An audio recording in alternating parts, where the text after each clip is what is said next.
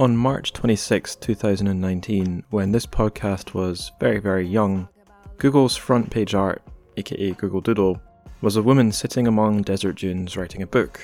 It was Sanmao. Who was she?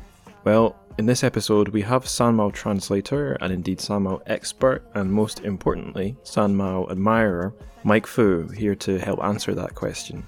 My discussion with him covered a lot of ground. You're going to hear mention of our word of the day and of lots of ION words: elation and depression, appreciation and accusation, colonialism and liberation, culture crossing and culture clashing, Aileen Chang, J.G. Ballard, Rudyard Kipling, Philip K. Dick, books as devices for transmission and time travel, because I really just can't get my head out of the sci-fi zone, even though this isn't a sci-fi book. But before all of that stuff, let's hear the news. Not just any news, the Church of Fake News.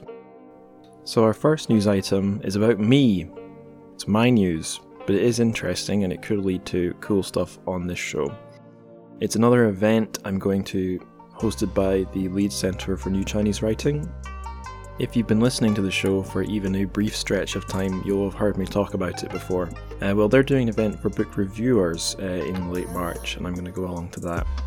We're going to be discussing various C2E books in kind of like workshop format.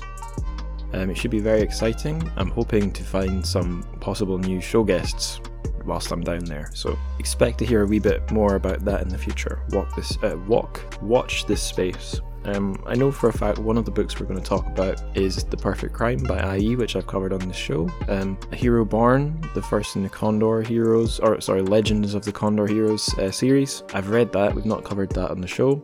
And the other book, one that I do actually have to read in preparation, is That We May Live, which is actually my second news item. I'm going to tell you about what That We May Live is. So That We May Live is coming out from Two Lines Press, who publish translated works, basically. And rather than me trying to briefly summarise what this book is and then reading other people's descriptions, I'm going to start with the kind of, the blurb for the book that Two Lines Press have got up on their site. So here we go. A woman impulsively decides to visit her grandmother, in a scene reminiscent of Little Red Riding Hood, only to find herself in a town of women obsessed with a mysterious fermented beverage. An aging and well-respected female newscaster at a provincial TV station finds herself caught up in an illicit affair with her boss, who insists that she recite the news while they have sex. An anonymous city prone to vanishing storefronts begins to plant giant mushrooms for its citizens to live in, with disastrous consequences. In this first book in the brand new Calico series, we, that being Two Lines Press, bring you work by some of today's most exciting writers from China and Hong Kong, including Dorothy Tse, Zhu Hui, and Enoch Tam. Lightly touching on issues of urbanization, sexuality, and propaganda, the collection builds a world both utterly disorienting and disturbingly familiar, prompting the question, where does reality end and its absurdity begin in a world pushed to its very limits? So they've been kind of pushing it or presenting it as a collection of Chinese speculative fiction. That's a bit of I don't know if loaded or contentious is the right term, but it's supposed to be a term that covers sci-fi, fantasy and horror, but one, puts them under an umbrella, and two, gives it a kind of literary, I don't know if prestige is the right word, but it puts it in a literary sort of mode or space to put it alongside supposed highbrow literature. But the thing I'm noticing about this collection is it's kind of a world apart from the world of Chinese sci-fi, kind of, and translated Chinese sci-fi as well, which kind of is probably gathered around, I suppose, Liu Cixin and Thor, Head of Zeus, and Clark's world. This is a different kind of genre fiction, if you can call it that, coming, I would say, from like a more literary angle. If you've ever come across the term magical realism, which is also a kind of fiction that plays with reality but keeps its kind of literary prestige. I wonder if this might be more like a magical realist series, but they're putting it under speculative fiction for their own marketing reasons. That's my slightly cynical take, but I have a PDF copy of this book, and I have to say it looks absolutely marvellous. They've got like really nice pages for the authors, like mini author bios that are bilingual. They have the Chinese and the English side by side on those author bio pages. So as a piece of design, it's gorgeous. They've got a full list of the authors who are appearing. There's Dorothy Ce, Enoch Tam, Zhu Hui, Chan Chiwa, Chen Se-an, who we covered on the show before. She wrote the play I saw at the Edinburgh Fringe, Ocean Hot Pot, and Yan Ge, who obviously we covered. I talked about her book Chili Bean Paste Clan with Nikki Harman in a past episode, and the list of translators. So as we said, there's Natasha Bruce and Jeremy Tiang. Jeremy Tiang we've mentioned a few times. There's also Kanan Morse, Audrey. I do not know how to say that surname. Audrey Hagens, probably Haynes, not sure, and Michael Day as well. So it's been a bit of a long news entry, but there you go. Everything you need to know about That We May Live. Keep your eyes open for that one and expect me to talk about it more on the show. Okay, third news item, and the last one. I think I've tweeted about this, and it's about Paper Republic, who I think you've heard about on just about every episode for the last wee while.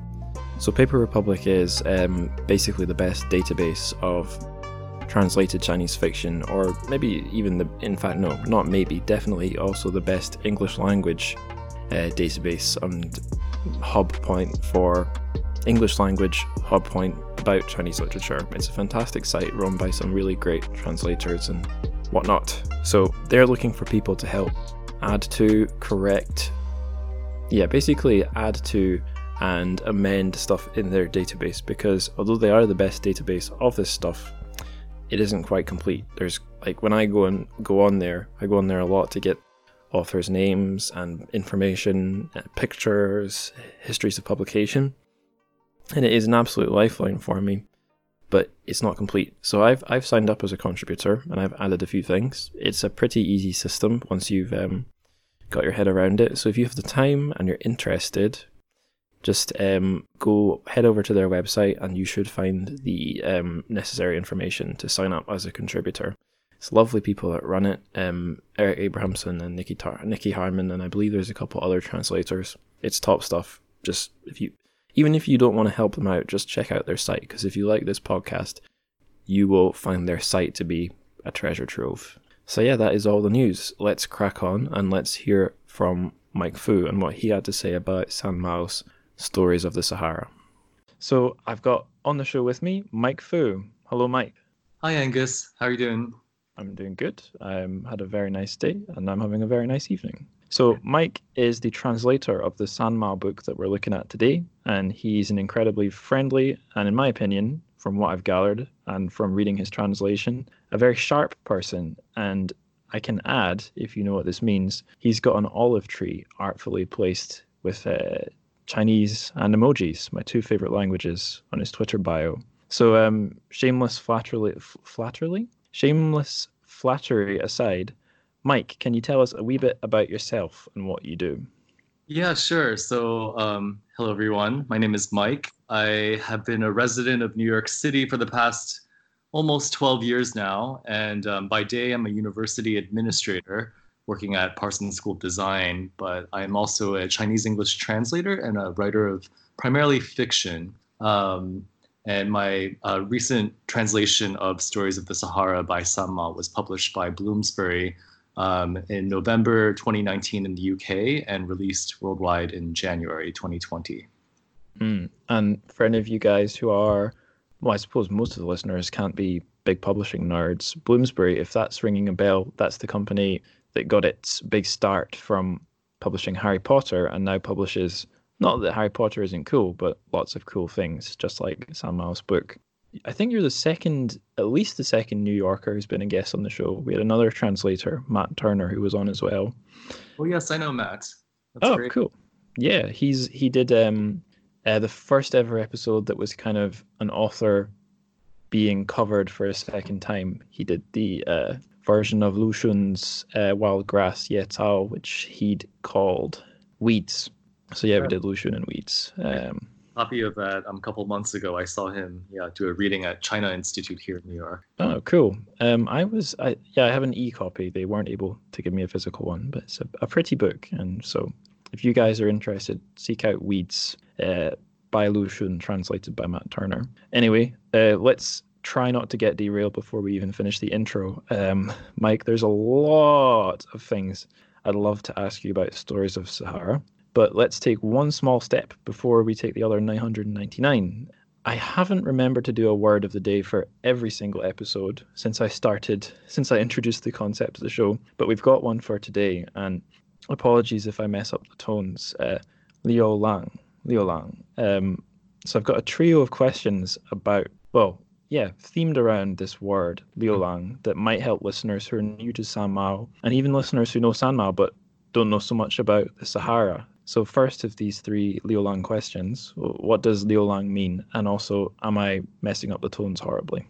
It's Liu Lang. Liu Lang, okay. It means to roam or to drift, to wander. Any of those sort of very loosey, abstract kind of notions of rootlessness, essentially. The characters are Liu, as in flow, to flow, and is like waves, essentially, among other constructions that you can find both of those characters in. But yeah, essentially means to be a drifter, a vagabond, that sort of thing. Leo has come up so many times on this podcast. I think we've had Liu Lang before. We've had Liu Mang come up a few times, and I don't know if I've explicitly talked about it on the show, but I've run into Liu Wang, just like emigre or exile. And spoilers for upcoming episodes, if all goes according to plan, I'll be doing one with a very special guest on Vagabonds by Hao Jingfang, and its Chinese name, I'm stupid and I've forgotten characters 3 and 4, but the first two are also Liu Lang. So I don't know if this is my own little personal tastes making me zoom in on this thing, or if this really is a big character in Chinese literature, the Liu part. Is it something that jumps out at you a lot, or is this just all kind of... I feel like I haven't quite noticed its recurrence so much, but it is a fairly common character, I'd say. Right. So, maybe once you start to become aware of a particular thing, you start seeing its pattern everywhere. What's that? What is that bias called? Is that selection bias or something? Not sure about that. Some kind of bias. It'll come to me. Okay, so that was the first question. Second question's maybe more straightforward. Who was Sanmao? Sanmao was the pen name of, there are two characters, right, or two distinct iterations of Sanmao. The earlier one being a cartoon character popularized by a Shanghainese cartoonist by the name of Zhang Leping in the 1930s and 40s primarily. Sanmao, literally 3 hairs, was a street urchin in Shanghai, and a political cartoon of the time, essentially. He was so malnourished that he had only 3 hairs on his head. Later on, the name Sanmao was also adopted by a Taiwanese woman who traveled to Western Africa in the 1970s, and she took on this moniker as her pen name and started writing some interesting dispatches while living in the Spanish Sahara, sending them back home to be printed in the newspapers in Taiwan. And eventually, when those collected stories were published as a single volume, Stories of the Sahara, that was her entree into the literary scene more formally. And for the rest of her life, she was known as Sanmao. Mm-hmm. And we could probably get more into the philosophical question of who or what is the concept or the persona of Sanmao later on. But rather than get bogged down in that, a third question here that ties 1 and 2 together. What have Liu Lang and Sanmao got to do with each other? Well, firstly, I think she, as a person, she was very much someone who engaged in the act of Liu Lang, let's say, drifting around the world. So she was born in Chongqing in the early 40s, actually, during the Chinese Civil War, and then relocated with her family to Taiwan in the late 40s, where she came of age. And in the 60s, she found herself, her name is Chen Maoping, Right. and eventually just Chen Ping when the middle character Mao was dropped from her given name. Hmm. But as a young woman, Chen Ping traveled to Europe, studied abroad in Spain and Germany, or West Germany at the time, and the United States, and then eventually went back to Taiwan, then returned to Spain again, went to Africa, wrote the stories that became Stories of the Sahara. And throughout her life, really was kind of this wandering character. So Liu Lang, in that sense, seems most apropos for the trajectory of her life. But also, it's really connected to the popular memory of Sanmao through the song that she wrote Right. called "The Olive Tree," and the refrain is speaks a lot about drifting far away, roaming far away, or asking herself, asking the listener, why do I roam so far away? Mm. As prep for the show, I think this might get mentioned later on in my notes. If we mention it now, we might not mention it later. But in any case, as prep for the show, I listened to a recording of the Olive Tree song, and it struck me it was quite a sad, reflective song. Yeah. And the Stories of the Sahara, it's definitely reflective, but sadness. Nah, there are moments that are not, I don't know, that aren't bubbly and uh, what's the word I'm looking for here? Upbeat, I suppose. But there's not really a lot of sadness in the Stories of the Sahara. And just before you called me, I was watching a film we might talk about later called English name's Red Dust, which was a script. The script of Red Dust was written by Sanmao. And there's a lot of sad. Well, I'm only about a third of the way through it, but already I can see there is a sad undercurrent in that. So did you see the same thing I see reading Stories of the Sahara, that the sadness you can see in San Mao's other output isn't really there? Interesting question. I don't know. I mean, I think there's definitely a lot of levity in Stories of the Sahara, but Mm, there's just as much darker content or themes that comes through pretty regularly. And I wouldn't say the book on the whole is a sad book, but I think knowing what we know in hindsight about both Sanmao and her late husband, Jose, I think there is maybe that sort of, maybe it's my own or the reader's own projected, sadness in some cases. mm. Yeah, I don't know. I don't think sadness is really the at the forefront, but at the same time, I feel like it's something that is, for me at least, a little bit somewhat unshakable from there's a tinge of it in even some of the happier stories. Yeah, for sure. For listeners who don't know, when you mentioned about the things some readers will know in the back of their head about San Mao and her husband Jose, what are those things? Just for anyone who doesn't know. Well, Sanmao, she and her husband, her Spanish husband Jose, were living in the Western Sahara, the Spanish Sahara, the last colony of the Spanish Empire, in the Mm, mid 70s, and that's the time during which she wrote this book, or the stories that became this book. And then they relocated to the Canary Islands afterward, and Jose ended up dying in a diving accident in 1979, I believe also in the Canary Islands. And then Sanmao eventually took her own life about 12 years later in 1991. right. A year after Red Dust came out. I have to say, the way Jose passed away in an accident, there's certainly a lot of close shaves that I guess both the characters have in this book. They certainly lived an adventurous life when they were out in that part of the world. I'd like to ask a question about that, but I've got a lot of questions for you, and we should charge on. We've got a few different sections. There's publishing questions, questions about the author, questions about the story, questions about the translation of the story, i.e., your work, and then some questions about the further reading that we've kind of touched on already. So let's start. Let's go through the sequence I've got them in. Let's start with the publishing angle, which I'm interested in as a person who holds a master's in publishing that he's putting to some kind of use. Let's talk about that stuff. So first question here. When I was doing some like initial research slash snooping around for this episode, I was kind of surprised to see such a big disparity between the celebration of San Mao that you can find in English and that I had heard a lot from lots of Chinese friends, and that you can find, I think, in Chinese if you know how to find it. And the publication in translation, the English language things, I guess the English language output of Sanmao is not easily accessible, at least as far as I could find. You can read about her, but to get her actual words, until now, thanks to you and Bloomsbury, I guess, wasn't so easy. You've kind of remedied the drought, as it were.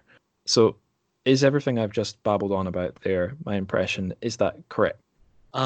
As far as I know, yes, there have been some unofficial translations of her work floating around the internet. Ah, Some things that I'd seen, over the years that I've been doing this project.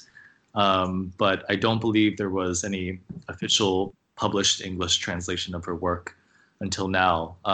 And it's quite startling given her influence in the Chinese-speaking world and the fact that this book came out in 1976 originally. So right. it's a gap of nearly 50 years between its original publication and the translation into English. Yeah. I don't remember if I wrote an explicit question about this, but what has her influence been? I mean, I know it's big. People have told me it's big, but you might be a great person to lay out exactly why she's such a big deal. Well, I think she was in her generation, the 70s and 80s, when she kind of emerged onto the literary and cultural scene.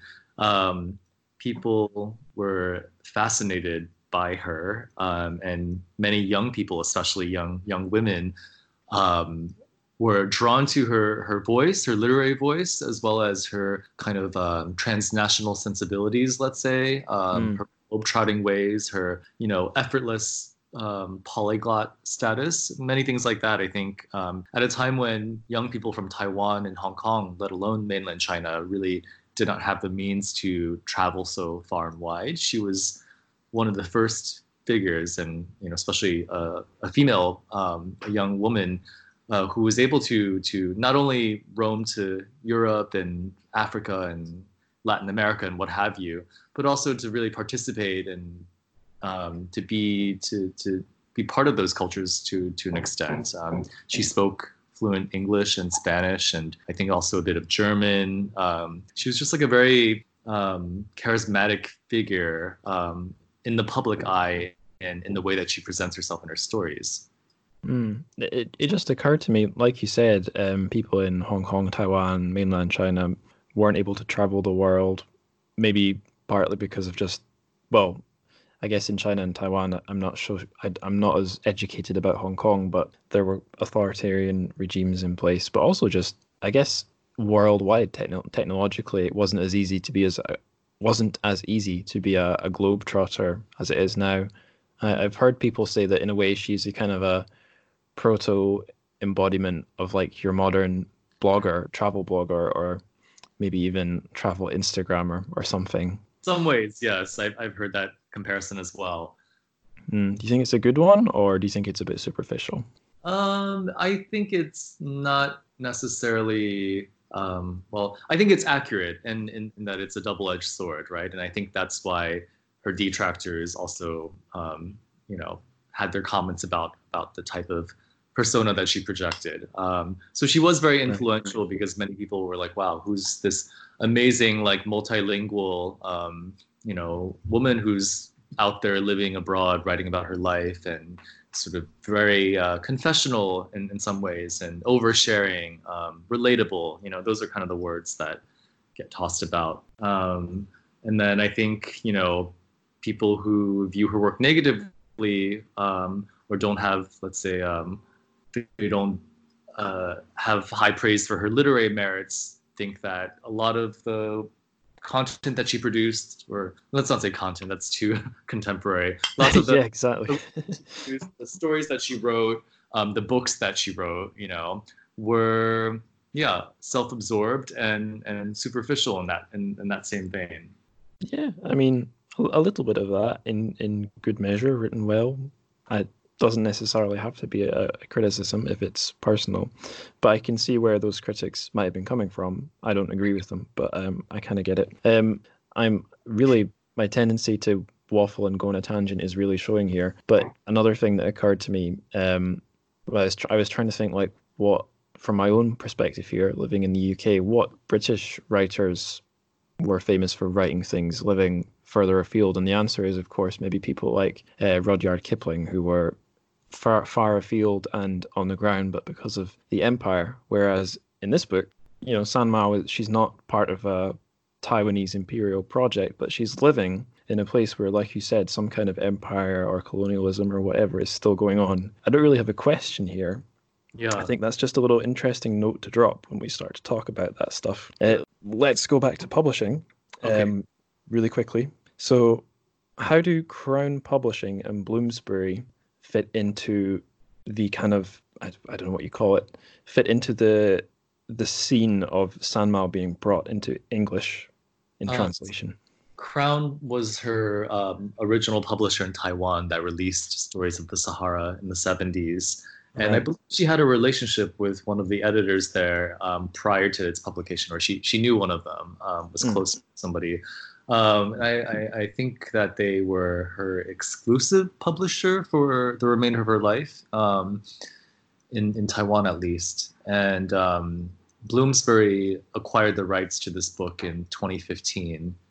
And then sometime in early 2016 was when I was hired for the project. Well, it's interesting that the rights were acquired that many years back and now it's come to fruition, but it goes to show how little I know about rights in publishing, despite having a master's. But we'll skip over my ignorance and go to the next question. So my research, I can admit, it's been a little bit lazy. Like, I didn't know Crown Publishing was Taiwanese. I saw that very kind of European medieval looking name, Crown, and I assumed this was some other Western publisher. But anyway, that's an indication of how maybe laid back I've been. Another indication is that to just find out some things from more knowledgeable people, I made a Sanmao group chat on Instagram because I saw that Instagram has enabled such things. And I learned some really interesting things from my listeners. Thank you, guys. Dylan Levi King and Scarlett Zhang, especially. Thanks, guys. They told me that there used to be a lot of, not just like an economy of books by Sanmao, but I suppose secondary texts. There was an economy of books about Sanmao that Chinese and Taiwanese publishers could make a little bit of money off. Have you come across, or had you come across those at all? Yeah, so she definitely stirred up a lot of vigorous opinion, I think, of various kinds. So she was prolific in her own writing and publications. Like I think she had over 20 titles to her name.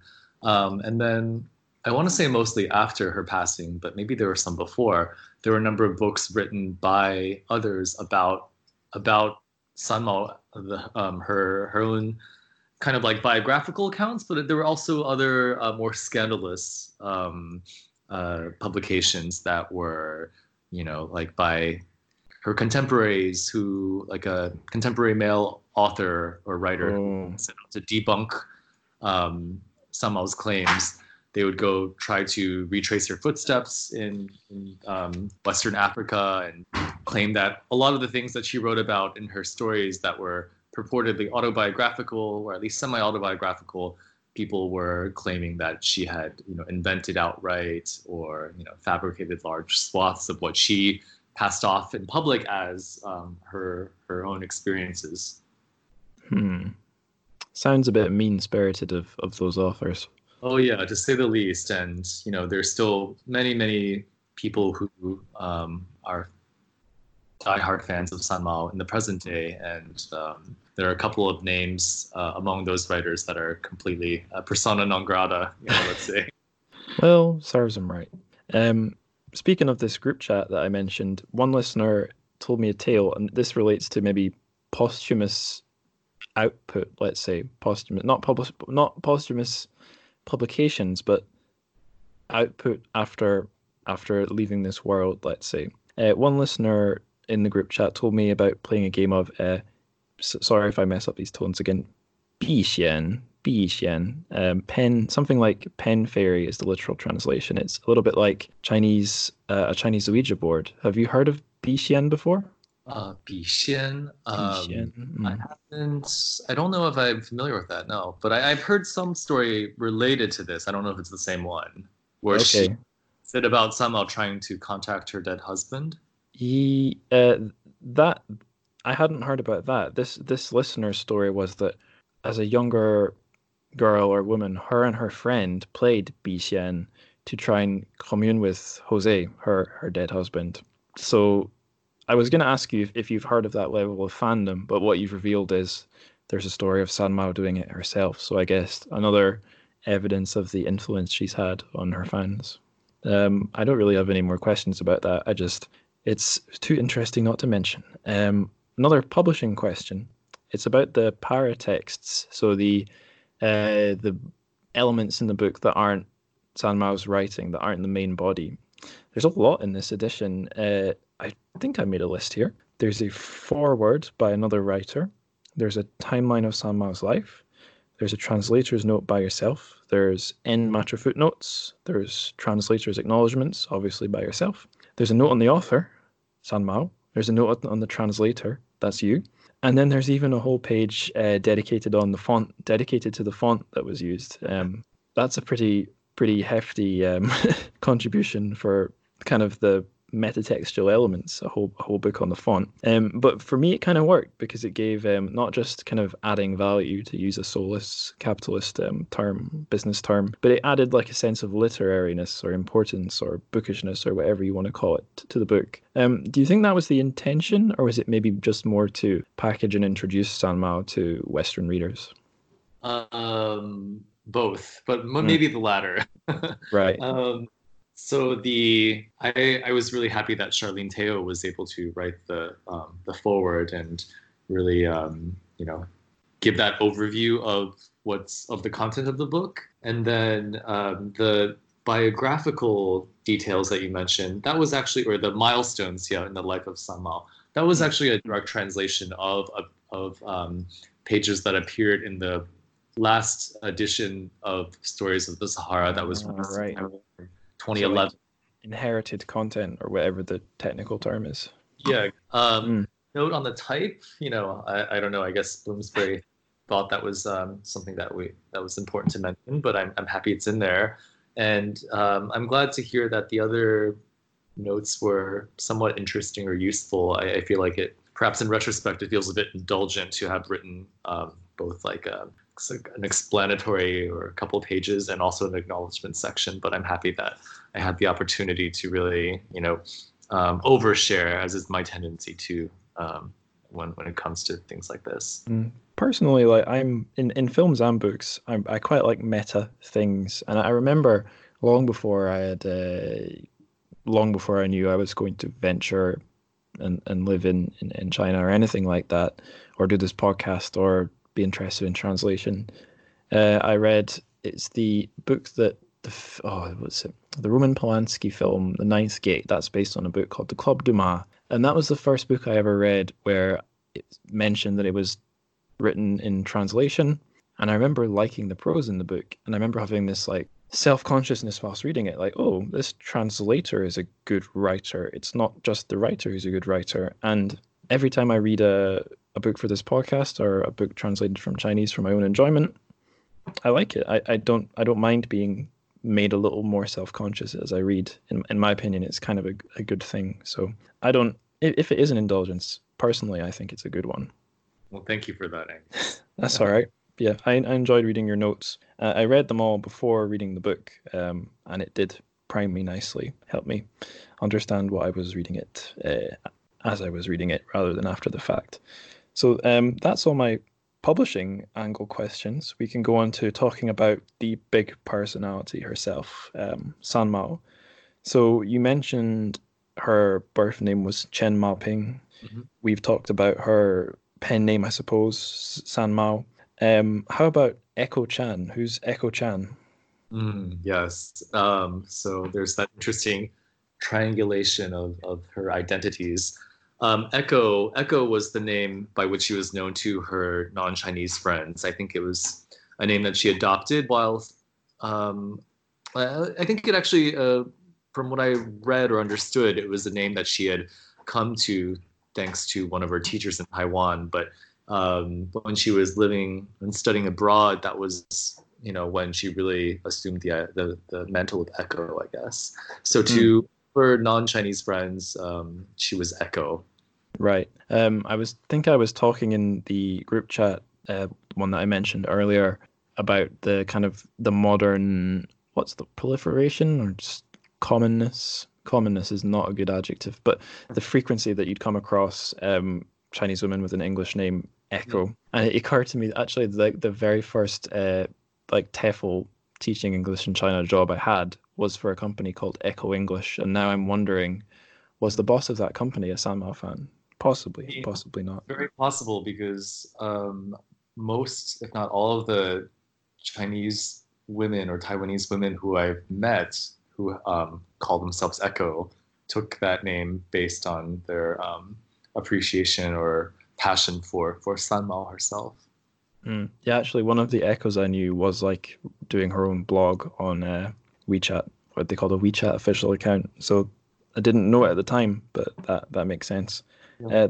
There's a question I have 3 skips ahead here down my list of questions, which I realize I should have put directly below this one about the triangulated identity of Chen Maoping, Sanmao, Echo Chan. This is a question preceded by a tangent, so I apologize to all the listeners and yourself, but this question will make sense after I've preluded it with the tangent.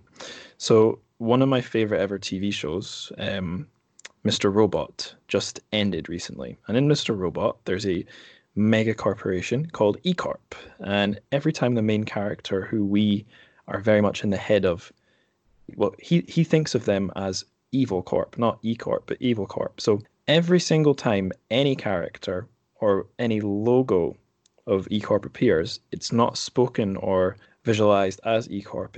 We hear and we see Evil Corp. And that was kind of in my mind as I was reading Stories of the Sahara, because I was wondering, when a character says, "Oh, Sanmao, come here," in reality, were they really calling her Sanmao like they are on the page, or were they calling her Echo?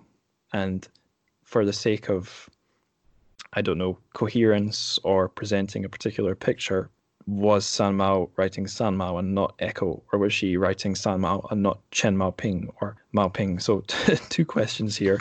One is, do you actually know? Which is probably a boring question. And the second, more interesting question, how big do you think the gap is between the writer's persona on the page of Sanmao and the real person off the page, whoever that person is? Great questions. Thank you. I cannot fact check this, but I'm pretty positive that nobody called her Sanmao in real life. At least in this time writing these stories in Africa. She was Echo to everyone, especially her husband. Right. Her husband's family. I think everybody who met her while she was in the West or when studying in Europe, in the US or whatever, she was Echo. The fact that she chooses to in the book, throughout the book, when she appears in dialogue, it's always Sanmao. Echo appears nowhere in the book. I think it's a very deliberate choice, actually. Right. And I think a similar question came up at my book launch last week in Brooklyn, but I feel like it's almost as though she's winking at the reader in these instances. For somebody who doesn't know much about her, they might just see Sanmao appear in dialogue and shrug it off, or just assume, hey, it's her pen name, it's who she was, it's what people called her. But I don't know, maybe others, she assumes there are other people who understand more of the lived reality of her life, and and knew enough of that she was not called Sanmao really by anybody in like day-to-day interactions. That is very interesting. Thanks for that answer. Let's. Sorry. What were you going to say? One note I want to add to that is, of course, later, once she had established herself as a literary figure and cultural icon, I'm sure people referred to her as Sanmao in the press, and that was the name by which she was known for the rest of her life in in the public sphere. So Right. whether or not people in her personal life addressed her outright as Sanmao, I feel like that's questionable, at least. But at least at this time, before she kind of really blew up, definitely it's kind of a literary construction. Interesting. Because I wouldn't necessarily have guessed that. It would have been one of my possible guesses, but maybe not my number one. Yeah. So next question. It's another, well, they're all questions about the author, but very much like about her as a person, because I feel like that's the first place your kind of proverbial eye is drawn when you're reading. Sanmao's attitude towards life, I think, really permeates her writing, at least in this book, because obviously I've not read anything else by her. I think that's a kind of a safe statement or assumption. But I'm wondering if you could succinctly or prosaically describe what was her attitude towards life, at least when she was in the Sahara. I think she espouses this very 70s sort of or like a ideal of loving, your fellow humankind and seeing the humanity in all the people around you, no matter how distant you may feel from them culturally or linguistically. Yeah, very bohemian in that way. I've been asked if she could be considered a hippie, and I don't think she quite fits the bill to that extreme. But I think, a lot of her writing of this time seems to really, she seems to really internalize maybe some of the sort of global trends of the 60s and 70s. And so she's very, she has a lot of pathos, and she's very warm-hearted, expresses warmth and affection to those in her life, really witty and just funny, sharp eye, kind of charming woman all around, really. Yeah, if I had a time machine, I'd live through the 60s and 70s and then skip the 80s, definitely. So you've kind of preempted or covered my question about was she a hippie, but there was a little subset to that question as to, and I don't necessarily think you would be an expert on this. I'm just curious if you know how much the term hippie, as I would use it, applies to 70s or 80s or 60s, 60s, 70s, 80s, Taiwan or China. I think I have an idea of how little it applies to mainland China. I have no idea about Taiwan. Yeah, mainland China, not a thing. Cultural revolution, A different kind of hippies. kind of the anti-hippie in some ways. Yes. Taiwan, good question. I have no idea. I don't have the context for that, but I imagine probably not very prevalent in terms of cultural influence, save for among those who had opportunities to spend long periods of time either with foreigners or abroad. Yeah. Right. Sanmao herself, I don't think she was a hippie. I mean, I think there's one story. The word hippie appears once in the whole book too, and it's in a story where she's referencing some kind of tragedy that happened in the desert. Something about hippies dying in like Oh yeah. Night in the Wasteland. And there's another moment too where she references something else that's very much like a cultural touchstone of the time. About she describes herself. I mean, she's very independent and strong-headed, and she. I would say, many people would say she's a feminist and espouses those values. But in one of her first stories, which I've translated as A Desert Diner, in the second or third paragraph, she says, "I'm not a supporter of the women's liberation movement." She says that very directly. And did she say not a supporter or not part? in the Chinese, she says, "I'm not a supporter." Right. So that's pretty direct. I think I tried different ways of softening that because it felt a little bit counter to what I understood of her or thought, imagined her to be. But I think what she meant to say there is that she's really not let's say an ardent activist. It's like participating in what was happening at the time, demonstrating for women's liberation in the 70s. Even though she does also in the same story voice her very strong opinions about what she wants from marriage, how she views her marriage, what she tells Jose about their possible marriage, all those things, right? Yeah. Yeah. This is completely going on another kind of strange cultural reference. There's a British documentary maker called Adam Curtis he's made lots of amazing kind of strange stylized documentaries, but the first one of his I ever saw was called Century of the Self, which I think it starts from maybe like the 50s and psychoanalysis, but in the middle section deals with how this kind of idea of a self pinballed from right wing, left wing, or whatever you want to call it, egalitarian and reactionary cultural movements.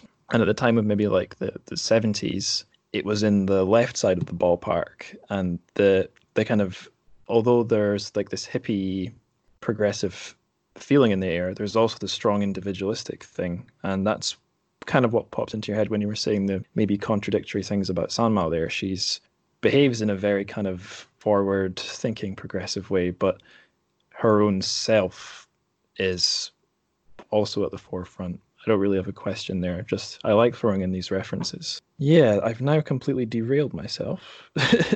Probably just flick to page 2 because I don't think I have any more questions about hippies. These questions are about the story. So there's a huge amount in the story to talk about, and quite a lot of the things Sanma was writing about align with my own kind of things I'm interested in, things I weren't expecting. So I could start with things that don't necessarily press my buttons and then get to the strange things, but I'm gonna eat the dessert first, go straight to the weird, strange things going on in the edges of the book. Yeah. So like really early on, Sanmao says, I say really early on, in one of the early chapters, that's making it a bit clearer. She says strange things happen in the Sahara, and she's proven, at least by her own story, correct, because there's throughout the course of the book, there's a UFO, there's a pagan curse, which seems disturbingly, frighteningly real. There's malevolent spirits, and there are other smaller things that are kind of defy. You could probably describe them in an essay. I don't have a single noun or adjective that describes the kind of weirdness going on in the background of this book, which is mostly kind of chatty and realistic and everyday, and that's what makes it so likable. I feel like it's kind of impressive that she achieved that fusion in her writing, whether she was going for it or not. But what I've got, I think I asked you this earlier about the character Leo in Leo Mang. Am I just projecting the things I'm interested in, or is this weirdness, in your opinion, really there in Sanmao's writing? The weirdness is definitely there. I think that's part of what makes her so, I don't know, it was so interesting for me to read, at least the first time. Whether or not the weirdness correlates to something she actually experienced, I think that's debatable. But I do think that she made conscious decisions to share some of these supernatural or like odd occurrences that may or may not have been happening around her in this book in particular. Yeah. I know I already plugged the show Mr. Robot, but I'd like to plug up a podcast I actually recommended before on the show. If anyone listening really likes the kind of strange and things which, if they were lowbrow or presented in a lowbrow way, would be called paranormal, but these days you can present as highbrow if you call it weird with a capital W. There's a podcast called Weird Studies. If you like weird studies, if you like how the title sounds, check out that podcast. And if you're already into things like that, don't be put off by the realistic veneer, I suppose, of Stories of the Sahara, because there's some genuinely strange things which I could get into, but it would take too long. I'll just ask you this, Mike. Which unnatural or paranormal or whatever you want to call it episode in the book kind of made you put the shiver up your spine the most? Great question. I would say, I'm glad you didn't ask me, because I'd be umming and ahhing all day. Yeah, I think the cursed necklace was probably the most disturbing one. But it's also the most elaborate. We spend the most, it's a full chapter.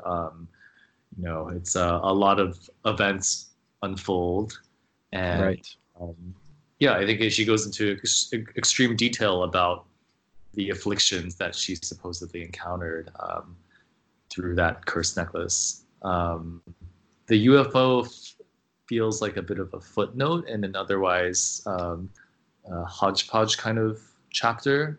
Yeah. Yeah, and I think the one about the genie is it's interesting, but I guess I don't know. I like the cursed necklace. The chapter is called "A Seed of Death." Yes.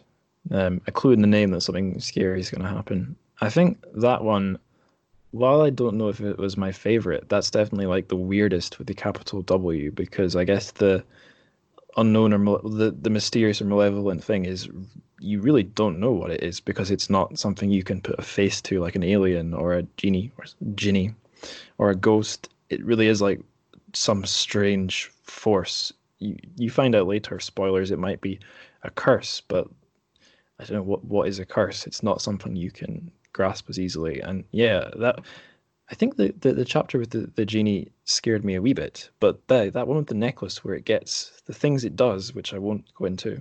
I mean, who knows? Maybe she was exaggerating or fabricating, but it comes across so icky and violent and frightening in the story. It Yeah, it's really very. jolted me.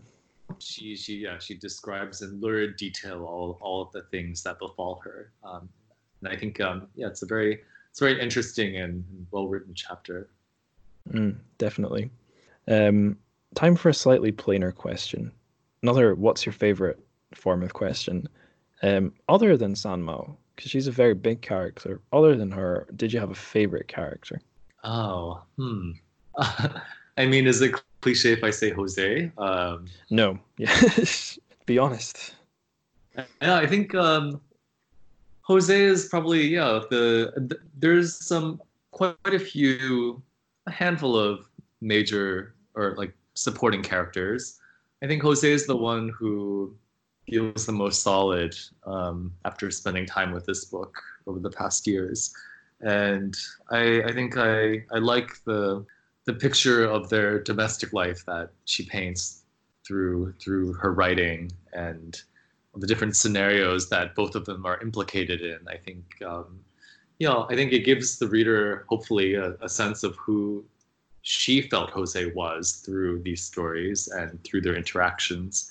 And I don't know. I think for me, it always, yeah, it felt like a very rounded relationship.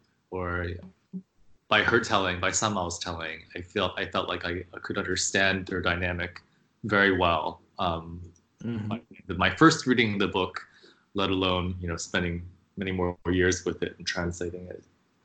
Yeah, it seems like she really knew him and he knew her, or even if they didn't, because he's not the most verbose is maybe the wrong word. He's not the most extroverted character. Mm-hmm. He comes across as a man of few words, but when he does speak or when he does take an action, it says a lot. Mm-hmm. Yeah, he's possibly my at least my favorite like fully rounded character. But I really liked a lot of the more kind of sketched characters that we get kind of snatched glimpses of, and a lot of them are colored by where they're from or their ethnicity or their identity in the Western Sahara, which we'll get into more in a minute. But just want to ask you, what did you think of her briefer sketches, like one-off or two-off Spanish and native Sahrawi characters? And also, I should probably, because it's the word hasn't come up before, what does it mean to be Sahrawi? Who is a Sahrawi? And am I pronouncing the word right?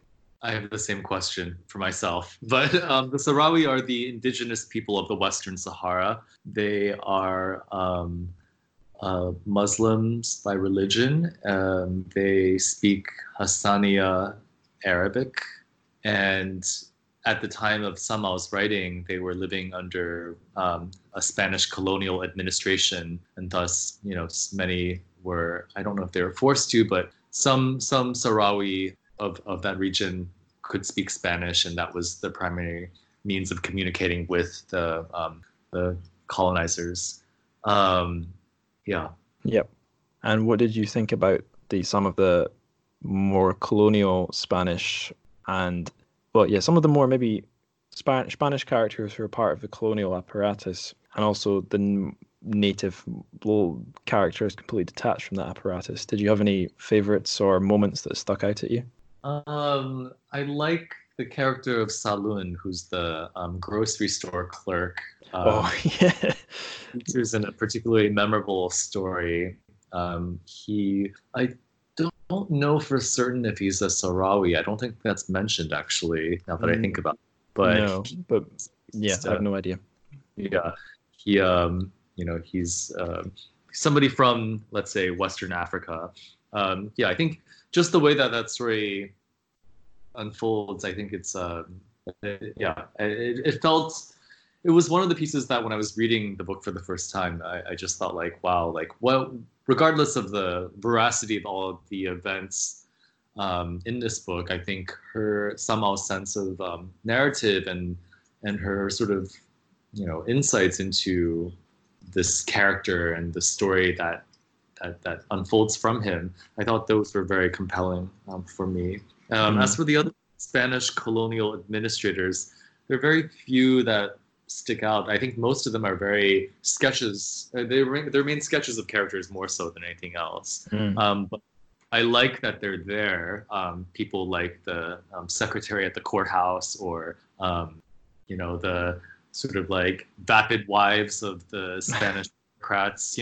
I think those, she, again, like how much of that is part and parcel of reality, and how much she kind of invented or inserted for her own narrative, who knows? But I like that she has these characters to offset some of her and Jose's own predicaments or circumstances or worldviews, whatnot.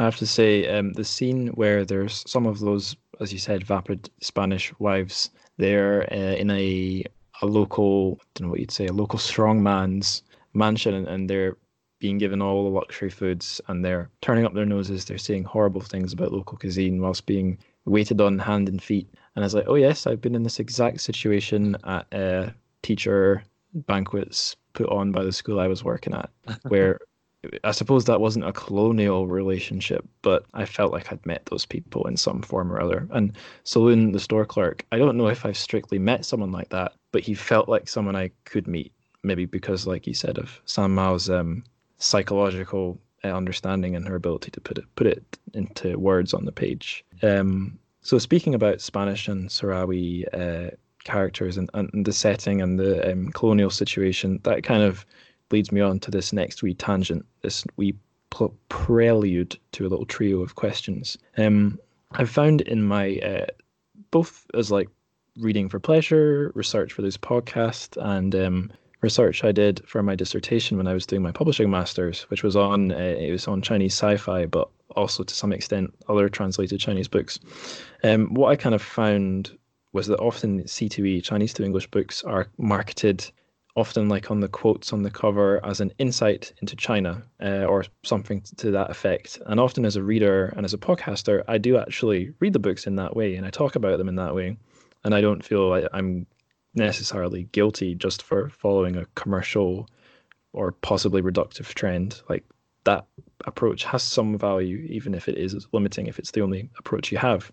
But yeah, like if a book's in Old Shanghai, I want to treat that book, I'll often want to treat that book as a teleporter or a time machine to take me there back in time and to that place. It's not an invalid way of reading books from other times or other places or other languages.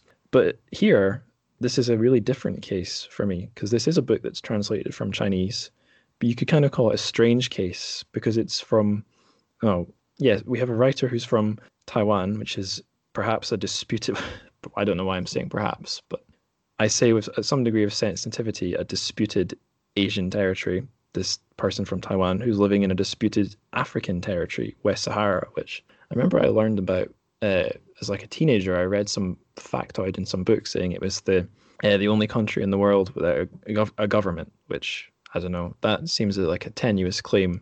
But like the point still stands. It was a disputed, weird territory when Sanmao was living there. It still and it still is, right? So nothing's changed, or maybe some things have changed when I was a teenager, but the essence of it being a weird borderland, non-space, still applies. So I've got a trio of questions for you. Let's start with number one. That would make sense. What is, in your words, the Western Sahara? The Western Sahara is the former colony of Spain, the Spanish Sahara. Um, my knowledge of the Spanish Empire and its colonial history is unfortunately a bit spotty, but Sanmao was living there during the last years of Spain's colonial rule over this land, and presently it's administered by Morocco. Right. There is an active independence and self-determination movement among the Sahrawi, who are as we've mentioned before, the indigenous people of the land. Who I believe it's in the southwest of Morocco currently. Right. So if I was to look on a map, would I, like a regularly updated digital map, which I should have done before this recording, do you know if I would see it contained within Morocco, or would it still be listed as a separate non-place? Do you know? It's within Morocco by official maps. Right. But just Googled it now. It says El Ayoun is the largest city of the disputed territory of Western Sahara and de facto administered by Morocco. And sorry, can you, how do I say that? I say it El Ayoun, but there's also Ayoun. a sort of French version, which is L'Ayoun. Okay, so El Ayoun or Layoun, that's where Sanma was living. So, like before I picked up the book, I thought, oh wait, she was actually in the Sahara. She was in the desert, but strictly speaking, well, not strictly speaking. Once you open the book, you find she was in this town, which, like you said, still exists and is still an administrative center. Right. Second question: if you read between the lines in this book, do you think the book says anything about Sanmao's passport identity? Because from what I noticed, she refers to herself as Chinese. I don't remember. Maybe I could be wrong here, but I don't remember seeing the word Taiwanese. I think I remember seeing the word Taiwan because that's where her parents are. But the word Chinese that's what's in my memory. Yeah. So is there something going on between the lines, or am I just looking for something that isn't necessarily there? I think to me, it seems clear that she is a holder of, she's a dual citizen after her marriage to Jose. So she's a citizen of Spain, in addition to the Republic of China or Taiwan. So you're right that she never refers to herself as a Taiwanese person. She mentions Taiwan a few times throughout the book in reference to family members. But throughout most of it, when it comes to cultural identity, she has this tendency to really convey pride in this sort of what I call like a mythic Chinese identity. She sees herself as a Chinese woman. And that's, I think there's a certain ambiguity sometimes in the way that we talk about or translate what the word Chinese might be. Is it, 中国人, or is it 华人, or is it, anything else? There's so many different variations, But in the book, she definitely, I think more than once, she refers to herself as a 中国人, a Chinese person, a person from China. Right. But I think she, to put that in context, it is she was born in China, what was then and what is still now China, under governments. But it's a really interesting question, the whole matter of nationality and her self-identification amid all that. Yeah, I totally forgot to mention the the Spanish passport or whatever identity. I'm glad you mentioned that. A third question here, also bringing up maps. So I was doing, again, some more lazy internet research. I went on Google Maps and I zoomed in on El Ayoun, the town where she was living the setting of this book essentially. And I think I typed in the word Sanmao, or I was looking for absolutely anything Sanmao-ish or Chinese, I suppose, in case anyone had relocated there. And I found that there is a Sanmao hotel, which, as far as I can tell, looks like a pretty normal hotel for the town with some middling reviews. Would you ever want to go to El Ayoun / go there and stay in the Sanmao hotel? Oh, I'd love to. Yeah, a bit chagrined to say that I haven't been out there yet. I did get to the Canary Islands, which is about an hour's flight away from LA, but I have not been to Africa at all, Morocco, Mm. Sahara. Yeah, I've been to, well, humble brag, I've been to quite a lot of countries, but a lot of mainland European countries, given that they're not so far away from Scotland where I live. But I've never been to Spain unless you count Tenerife. I have been to Tenerife, which is Mhm. I think that's kind of nearish the Canary Islands, right? Off the coast of Africa. It's one of them, one of the Canary Islands. Ah, right. It's a city in one of the Canary Islands, I Oh, think. there you go. I'm so ignorant. I didn't even realize I had been to the Canary Islands. But yeah, yeah, that question doesn't go Yes. anywhere. But Oh, it's the largest of the Canary Islands. I'm aha, also learned of the geography there. there you go. The more you know. That is all my story questions. So now some technical translation-y questions, since you are the translator of this book.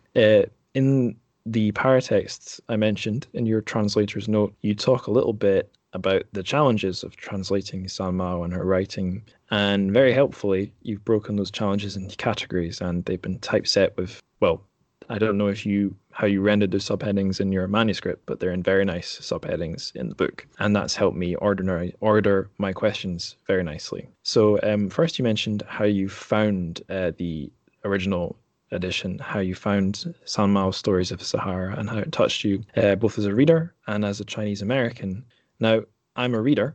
I have lived far from home, and as a Scot, I maybe have a wee bit of a dual national identity or some level of ambiguity there. But to be very frank, of course, I'm not Chinese. I'm not American either. And maybe most fundamentally, I'm not you. So can you tell me and the listeners how this book touched you? Yeah, certainly. So a friend gave me the book for my 26th birthday a while back, and it was a casual gift, and I found myself just reading it on the subway every day, and I was immediately taken by it in a way that was, to be honest, a bit of a shock. So I was born in China, and I Mm, moved abroad when I was 4, first to Denmark and then the United States. So I've been living in the US since I was 5 years old essentially, and went to Chinese language schools growing up on the weekend, but after a certain age, really had no interest in or desire to practice my Chinese or grow my Chinese past a certain ability. right. So all that said, I mean, I did eventually go back to school to study Chinese film and literature to a degree. I think Chinese language reading is still incredibly draining for me because I have not spent more than at most a couple of months living in China as an adult. Right. Well, even as a translator, I live in New York City. I have Chinese friends, but do I even speak Chinese every day of my life? No, no way.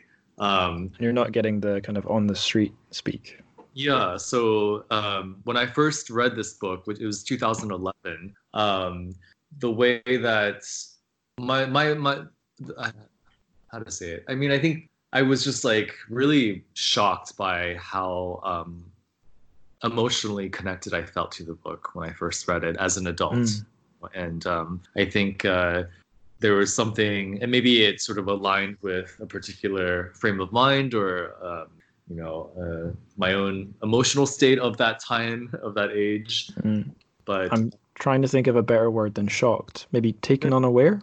yeah, I think I was just like, wow, like there's something about her sensibilities that just felt like it reached over, the decades and Mm. thousands of miles and languages to really, shake me in a certain way. And I was really taken by it. And I knew immediately that it was a project that I wanted to translate once I realized that it had never been translated before. That was the second shock, I guess. Right. Like when you said she wasn't a hippie, I think there's truth there. She's not just a hippie. I mean, even if I called her like a romantic, like in the literary sense, that maybe doesn't quite get to the fundamental thing of the poetic spirit or whatever spirit she had Mhm. can cross lots of different boundaries for sure. And I mean, your story is in a way it's really personal, but I'm sure the way it touched me probably didn't have quite a hit that had any deep attachment to my identity, but it still hit me in a way other writers couldn't, because other writers aren't her, and her individuality just comes right out the page, even through not to diminish your translation, but even through translation, it's still felt like a little bit of a direct line. No, I get it. Thank you for that. I mean, I think that's how it felt to me too. I think thank you for yeah, saying that, because I think that's what I was getting at. Like the immediacy of her voice was something that was just very surprising, caught me off guard, I would say. You know, Yeah. right? It's like in my mid-20s in New York City in 2011, and reading these stories written by a woman from Taiwan in 1976 or early mid 70s, and just found them so incredibly compelling and funny and poignant, and yeah, there was a lot in there, a lot to unpack and sift through. Bringing back weird topics, I've been reading Philip K. Dick's Exegesis of late. Have you ever heard of that? No, I haven't actually. Oh, suffice to say, he wrote it. It's like a big screed he wrote over years when he's in a very strange state of mind. There's a lot of ideas about time and how time is illusory, or how all times are folded on top of each other. And like as a piece of science or philosophy, of course, it's nonsense. But like poetically, there's a lot of resonance there where, yeah, you do get the sense that, okay, she's passed away. The 70s are long gone, but are they long gone if these words can have this time machine effect on you? I say at the risk of repeating myself, but I think it's good to emphasize it. But let's not emphasize too much. Let's charge on. If you had a heading, I don't know if this is my version of the heading. I've got the word mechanics here. You mentioned that you opted to standardize Sanmao's vernacular Chinese into I don't know if into is the right word, but you rendered it as straightforward English. Did putting Sanmao's Chinese into straightforward English force any, well, I'm sure there's always tricky choices in translation, but did it force any really tricky choices or compromises, or was it not too tough? I think this note was mostly about the way in which dialogue is rendered in Chinese text sometimes without the sort of subject being denoted until the very end of a long passage or something like that. Right. Yeah. I think this one was something that I didn't do a lot of edit. It wasn't a lot of shifting, really. It was just trying to maybe move a thing or two around to make it seem more natural in English, if that makes any sense. Actually, I'm not a translator at all, but some work I was doing for the publisher today involved rendering an author bio, a mini bio, like a little paragraph or whatever, into English. And how I was doing that was took the Chinese text, shoved it into Google Translate, and then using a little bit of the original and a little bit of the raw Google Translate, put it into English.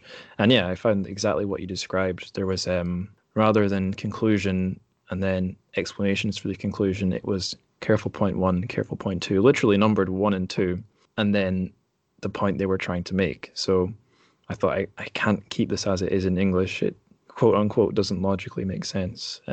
So yeah, like you said, maybe it's not a deeply philosophical thing, just a question of ordering that comes up in CTE. To seem natural in English, mostly. Yeah.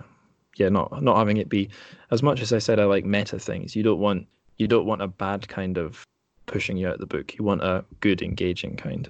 But before I start really talking out my ass, the next heading, style. So this bit I found really interesting. Rather than me going into it and analyzing it myself, I'll just ask you, what is Sanmao's style, her literary style, and how did you as a translator deal with it? I think it's both colloquial in that something that I felt when I was reading it for the first time, and something that I've seen or heard other people describe her writing as, is that it sounds like reading her text is like listening to a friend of yours talk.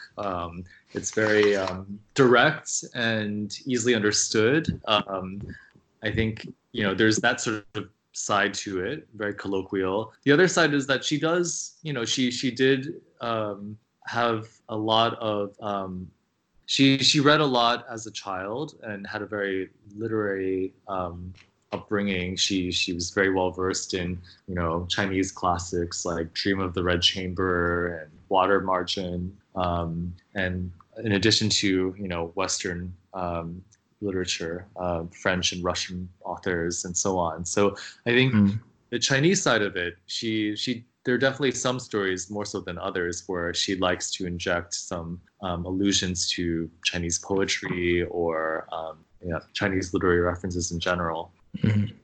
Just after I asked that question, I decided to pick up the book and open at a random page. And then, as I was scanning the page for a fun paragraph, you mentioned references to Chinese and Western, well, literature, I guess. And sure enough, I've got one. So I'll just read. It's 2 short paragraphs. I'll read them as swiftly as I can, and then maybe if you have any memory of translating them, or if you have any comments to make on them, go for it. So I'll start now, and I'll try not to be too indulgent. I'll get done as fast as I can without reading at rapid speed. Here we go. The sun poured down like molten iron. I'd been outside so long that the ground and sky seemed to spin slowly. Jose didn't speak at all, like Sisyphus pushing his huge rock. I was enormously proud to have a husband like that. Before I'd seen only his neatly printed documents and love letters. Now I was getting to know a whole new side of him.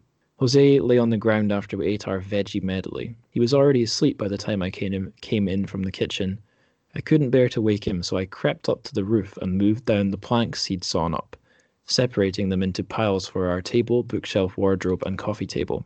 It was sunset by the time he awoke. He leapt to his feet. "Why didn't you wake me up?" he asked angrily. So not the most sensational passage, but how's Sanmao's style embodying itself here? I think the Sisyphus translation was a direct, the reference to Sisyphus was a direct translation. Right, not a substitution from a Chinese Sisyphus. Oh no, there was none of that. Right. Yeah, I think in this in my memory is a very straightforward passage. It's from the story about her first arriving in the desert and really setting up her home with Jose. Yeah, I think she moves very fluidly between her interiority and the external world and the actions that she's describing. I would say that that's a very emblematic passage of her style in general. Fairly said. Next wee heading was Spanish and Arabic, and this is something I found interesting. I'm quite interested or intellectually tickled or whatever by transliteration. I always liked learning a Chinese word which was made of characters that sounded like a word from a foreign language. Sandwich is my favorite. So I learned here in your note that Sanmao transliterated lots of words from Spanish and Arabic into Chinese characters. My Spanish and Arabic are pretty much non-existent, so I can't think of any. I don't know any of them would be, but I think you made a great choice that involved a little bit of effort on your part, where you took these transliterated Chinese words, which are just sounds, you traced them back to the source languages, Spanish and Arabic, and then you rendered them back into English and italicized them. Oh no, sorry. You kept them in their original language and italicized them, as like a word from a foreign language often is if you keep it in that language in English text. I hope I didn't explain that in too much of a convoluted way. So the question I want to ask is, did you end up learning much Spanish or Arabic or indeed Sahrawi when you were working on this book? And if you do you have any favorites or ones that have stuck with you? I think there are a bunch of Spanish or Arabic phrases peppered throughout the book. Nothing too dramatic in terms of the actual dialogue. Of the research that I did was in regard to the proper names of characters and places. Right. That's required a bit more digging and consultation to properly identify or figure out. Really, there were A few that were real that really stumped me and stumped everybody I came across, including the other translators of Sanmao's book into Spanish, Catalan, and Dutch. Uh, Mm. the one that I felt very pleased about, I would say, is in two of the stories. There's a figure that appears that's only referenced, not an actual character, but she calls it. She writes in Chinese as "shan dong," like "shan" as in mountain and "dong" as in 一栋楼, like a building, 一栋楼, that kind of thing. Oh, that Um, is a new character for me. yeah, Okay. Shandong. I was Okay. like, what is a Shandong? Because she describes the Shandong as somebody who's like a holy person, and I was like, Mm. in another story, I was able to find, okay, she's talking about an imam here, like in Islam. Right, which would be kind of easy to put in transliterated Chinese, like Yi Man or Yi Man or something. Yeah, I'm not sure what it is, but she referred to it something as like a holy man of like Muslim faith or something like that. But Right. Shandong was something else, and it wasn't until a very late, like 11th hour consultation with um, uh, a Sahrawi academic that I'd been put in touch with thanks to some random people I emailed on the internet. But we figured out that Shandong, the term Shandong in this book, in the context that she used, it was actually a Spanish phrase, Ah, Santon, um, right. man. And I cannot thank enough. My consultant for that. It was truly, it felt like the cherry on top of this whole ordeal. I just felt really like I wanted to do my due diligence, but I didn't want to leave, just Shandong in italics. This like No, clear because it'll look like the province.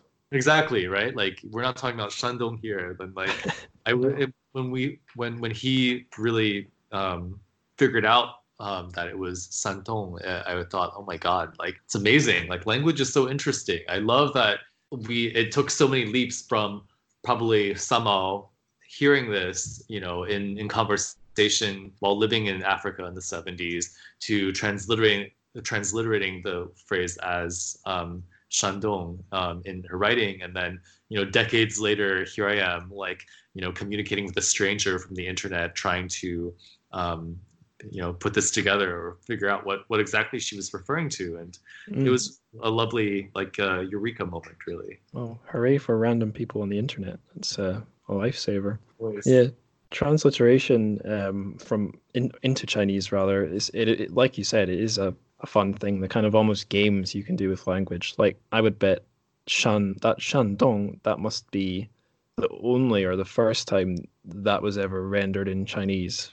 It must have been, and I imagine some of the other transliterated words might not have existed, maybe only exist in the Sanmao branch of the World Library. I have a funny wee anecdote. I think it's too good not to share. I had a Dundonian friend, so a fellow person from Dundee in Scotland, like I am, on WeChat, the Chinese like instant messaging app, and we had a little game where we would try and write Scottish and Dundonian slang, but only in Chinese characters, and then work out what the other person was saying. And yeah, sometimes it was really obvious, and other times it was like required a little bit of detective work and sideways thinking.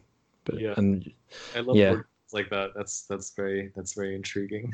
yeah. I mean, I don't want to go into detail because it might come off treating the language a bit flippantly, but it's a fun game. I'll say that much.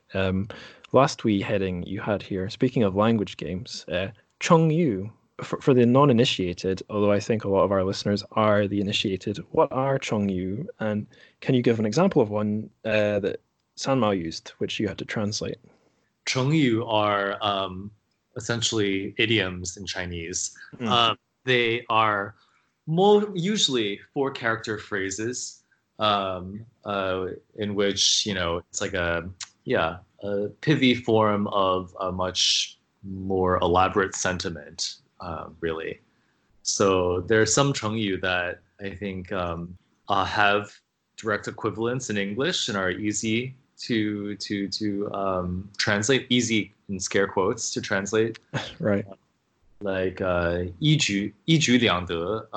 literally means, well, I translated it as killing two birds with one stone, but that's essentially the sentiment. Um, I'm sure there's some kind of more complex historical allusion in there, but 一举两得 is, 举 it means to raise, and 得 is to receive. So something about lifting or raising something once and receiving twice as much in return, something like that. Cultivation sort of a thing. I'm sure something like that. Right. There are other 成语 that are more complex, and that's both the beauty and the frustration and sort of the endlessness of Chinese language, is that many 成语 are a story unto themselves. And yeah, you can spend hours, hundreds of hours digging through and really trying to learn. And I think many of these things they come more naturally to people who have grown up in a Chinese language educational system, which I did not. So I think as a translator, it's a challenge, but it's also a lot of fun. I think I'm really grateful for having been able to engage in that way. I think my favorite one, and it was one I didn't know if this is something you plucked from English or you created yourself or translated fairly directly from the Chinese.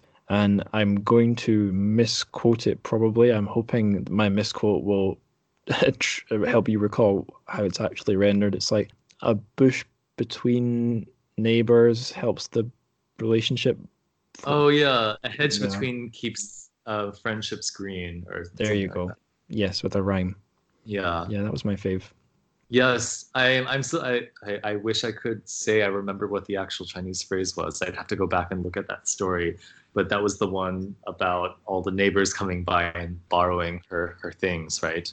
Yes, unbelievable that they would do that. But yeah, that was one of the more entertaining parts of the story. I don't think I've asked you actually. I guess I wondered if it might come up, and I guess it kind of has. In your translator's note, you mentioned you had a little bit of a consideration of how to treat what can you say? The parts of Sanmao's writings that weren't quite so that were a little bit judgmental of other people, because she seemed like she's fairly judgmental, and you decided to preserve it and keep her as a rounded / contradictory writer rather than trying to smooth out the edges. Can you talk a wee bit about that? Yeah, sure. So, this is mostly in relation to the Sahrawi characters.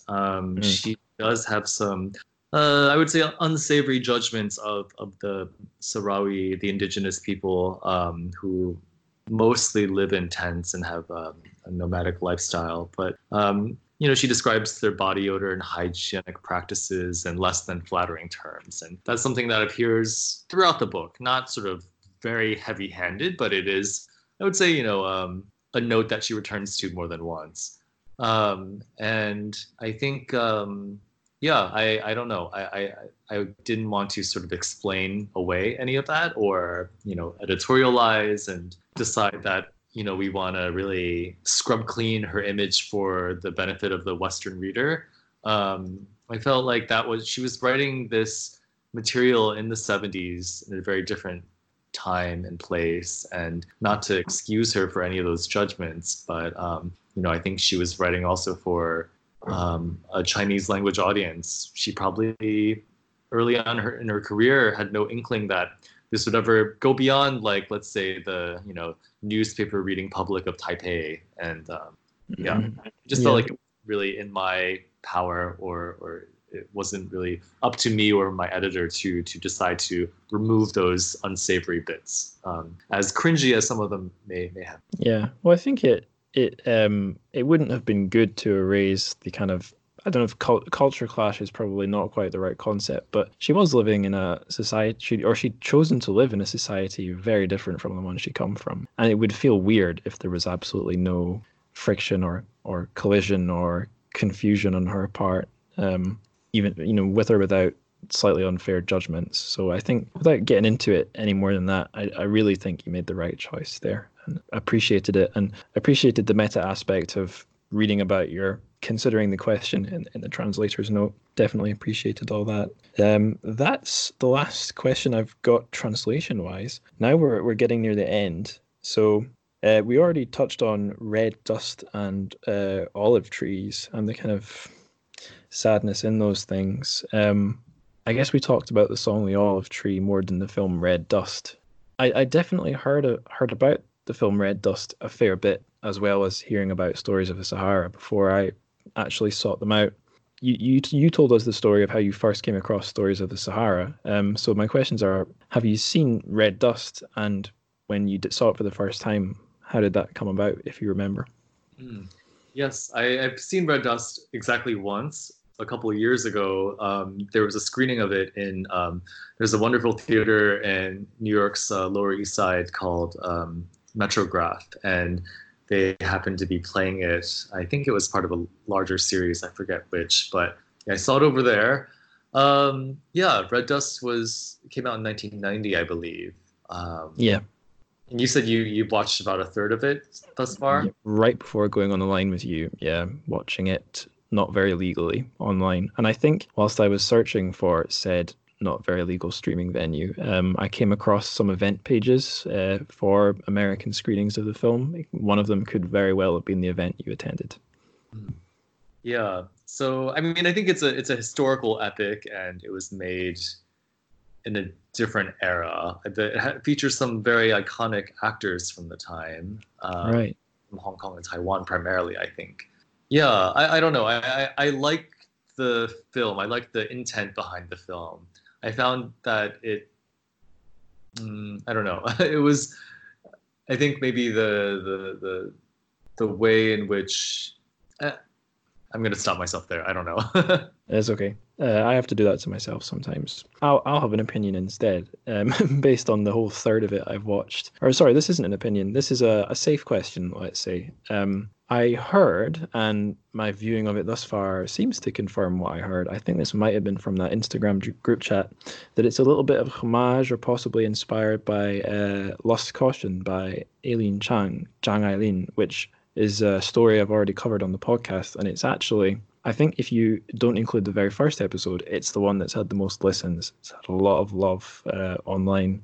Do you know much about that? About Zhang Ailing and the connection with To Red Lost, Dust? yeah, and Lost Caution, and maybe the historical events that Lost Caution was based on. Do you know much about that? I love Lost Caution, the film. Ang Lee is one of my favorite directors. Mm.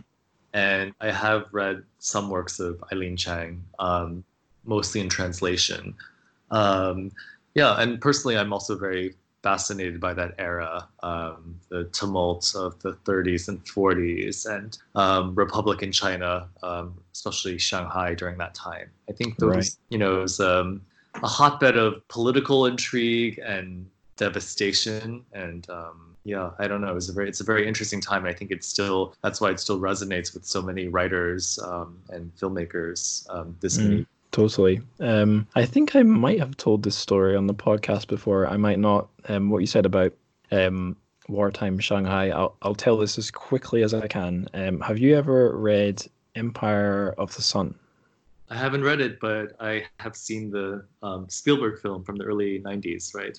Right, yes. So the author of the book is J.G. Ballard, I think he's probably best known for Empire of the Sun, but was mostly a sci-fi writer, a British sci-fi writer. And he grew up in colonial Shanghai. And when he was a wee boy, it became colonial Shanghai, occupied by the Japanese army. And him and his family were sent to live in a detention center for Allied foreigners, as strange as that phrase is. So people like Americans, Belgians, French, British people. And what happens to the wee boy in Empire of the Sun is basically the same as what happened to him, except he wasn't separated from his parents. Anyway, the funny anecdote part, or funny in the sense of strange part of the story is the school I worked at during pretty much all my time in Shanghai was built or it was a school before and it became a different school after. It was the site of that prison. So yeah, crazy. If you're in Shanghai or if other listeners are, it's Shanghai High School. Yeah, it's the home to the Shanghai High School International Division and the local division. Oh, amazing! That's my sister went to high school actually. Oh, right.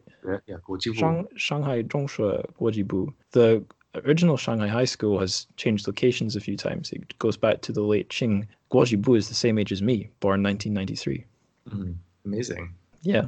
You were as well? I was teaching there. I was in a weird job as a substitute teacher, so I did technically teach in the primary, the middle, and the high school. I'll have to ask my sister if she had you. Oh God, who knows? If she's interested in that history there, or if anyone else is, there's a foreign teacher who teaches there who does a year. I think it's a yearly tour of the campus about the history.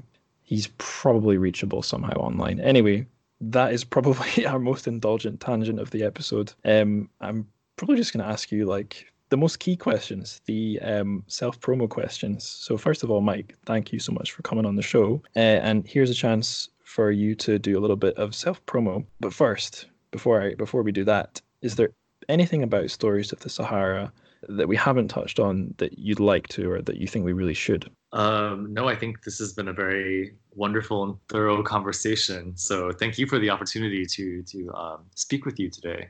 Well, thanks for coming on, because I'm pretty sure this is like the best case we've done of like a book that's newly out, a book hot off the presses, so to speak. I can't think of any episode where that has kind of been as striking the iron as it's hot as this one. So it's an exciting one, as well as having yourself a really cool guest, and with us in spirit in a way, Sanmao, a really cool writer. So yeah, thank you too.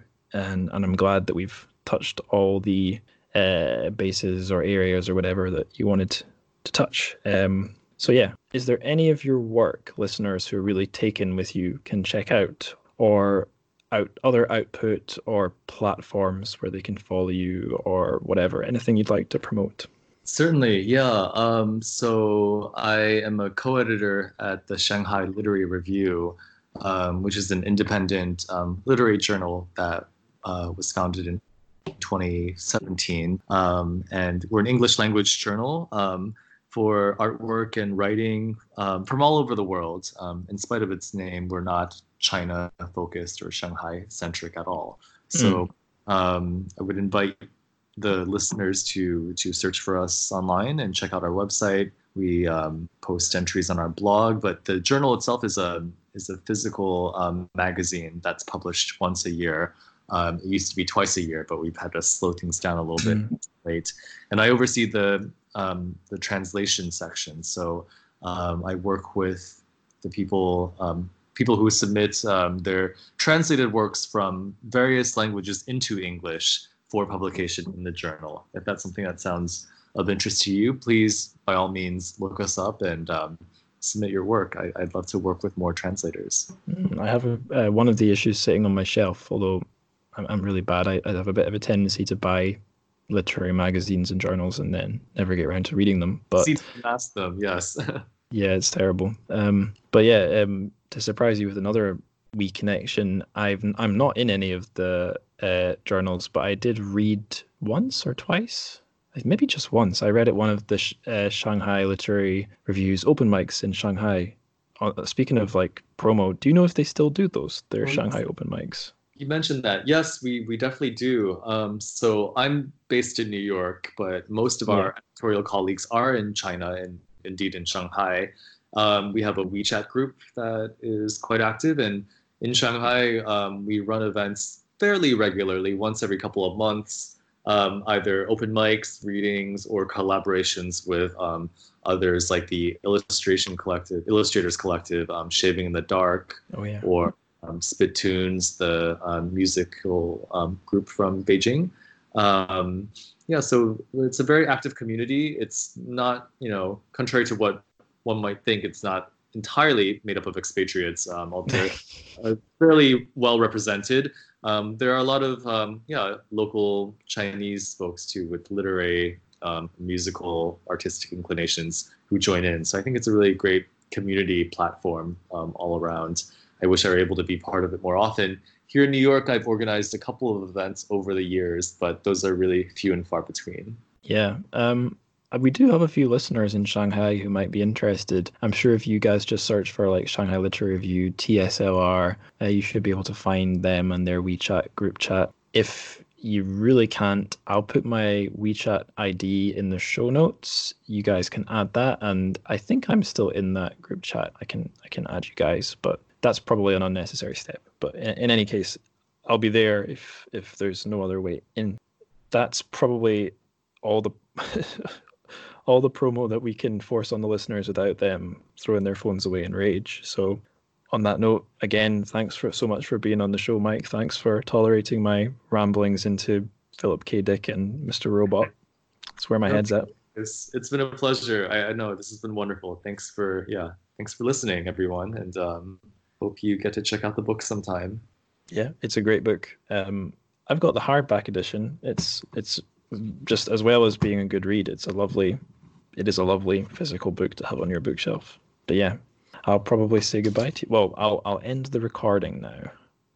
Well, I know that at the end of that call you heard me thank Mike a lot, but I just want to thank him again for being such a fantastic guest. That was really a great chat we had, and I'm sure all you listeners would agree with me on that point. So now we're going to do the plugs before I say goodbye. So let's go over the Shanghai Literary Review again, TSLR.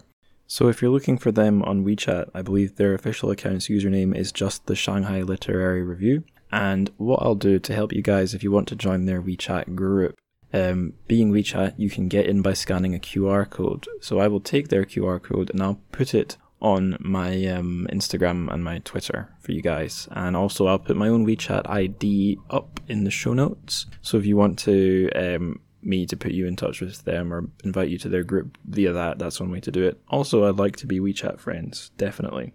So that's the first plug. Next plug, this one's really cool. It's the Trochofik map. So I've been making a custom Google map which has all the locations of our authors covered on the show, their hometowns, and the settings of the books. Where a book has a setting on Earth, I have charted that setting on the map. I've also put some other kind of wee bonus locations, and there's one I'm going to add today that I've forgotten to add. It's the location of the Fengjicai Institute in Tianjin that I talked about in the Fengjicai episode.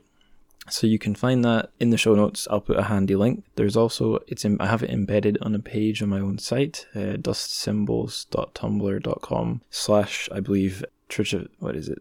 The map, I've actually forgotten the URL and I can't be bothered looking it up. But suffice to say, if you look in the show notes, you will find links to this map, and it is a cool thing. And if you have any ideas for locations I could add to it, just zap me a message. Speaking of zapping me a message, let's talk about ways you can get in touch with myself or other fans of the show. So I have an Instagram account for the show. It's at Trochofik, TRCHFIC, and Instagram has launched a pretty cool function where you can make group chats. So I did this for the Sanmao episode, as you heard me mention with Mike Fu.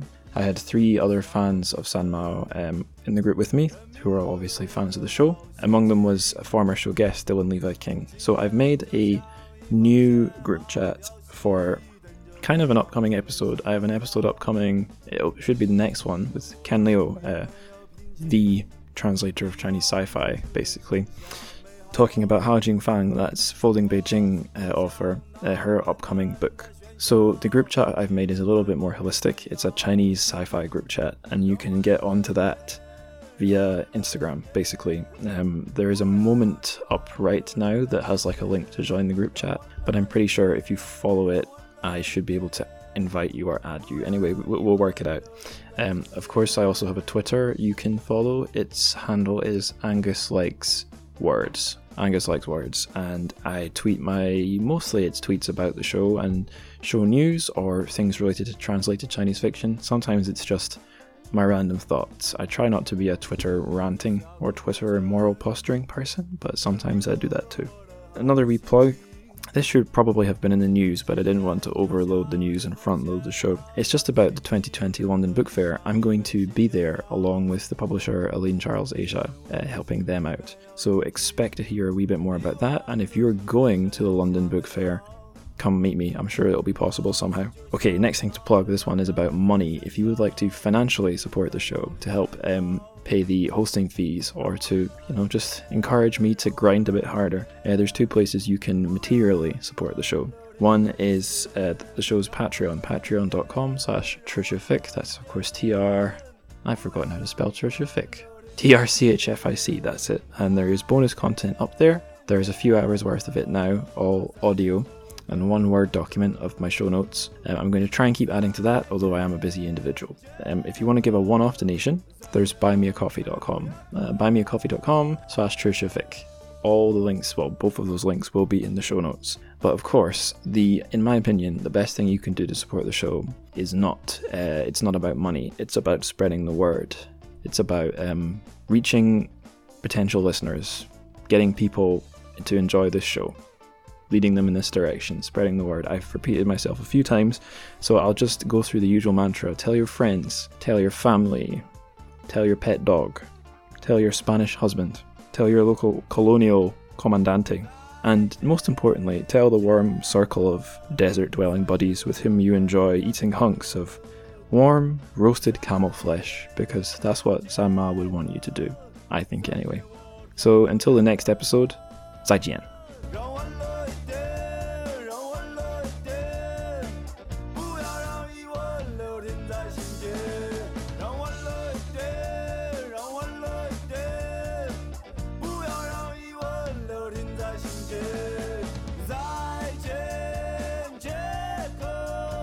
再见，我开了牙科。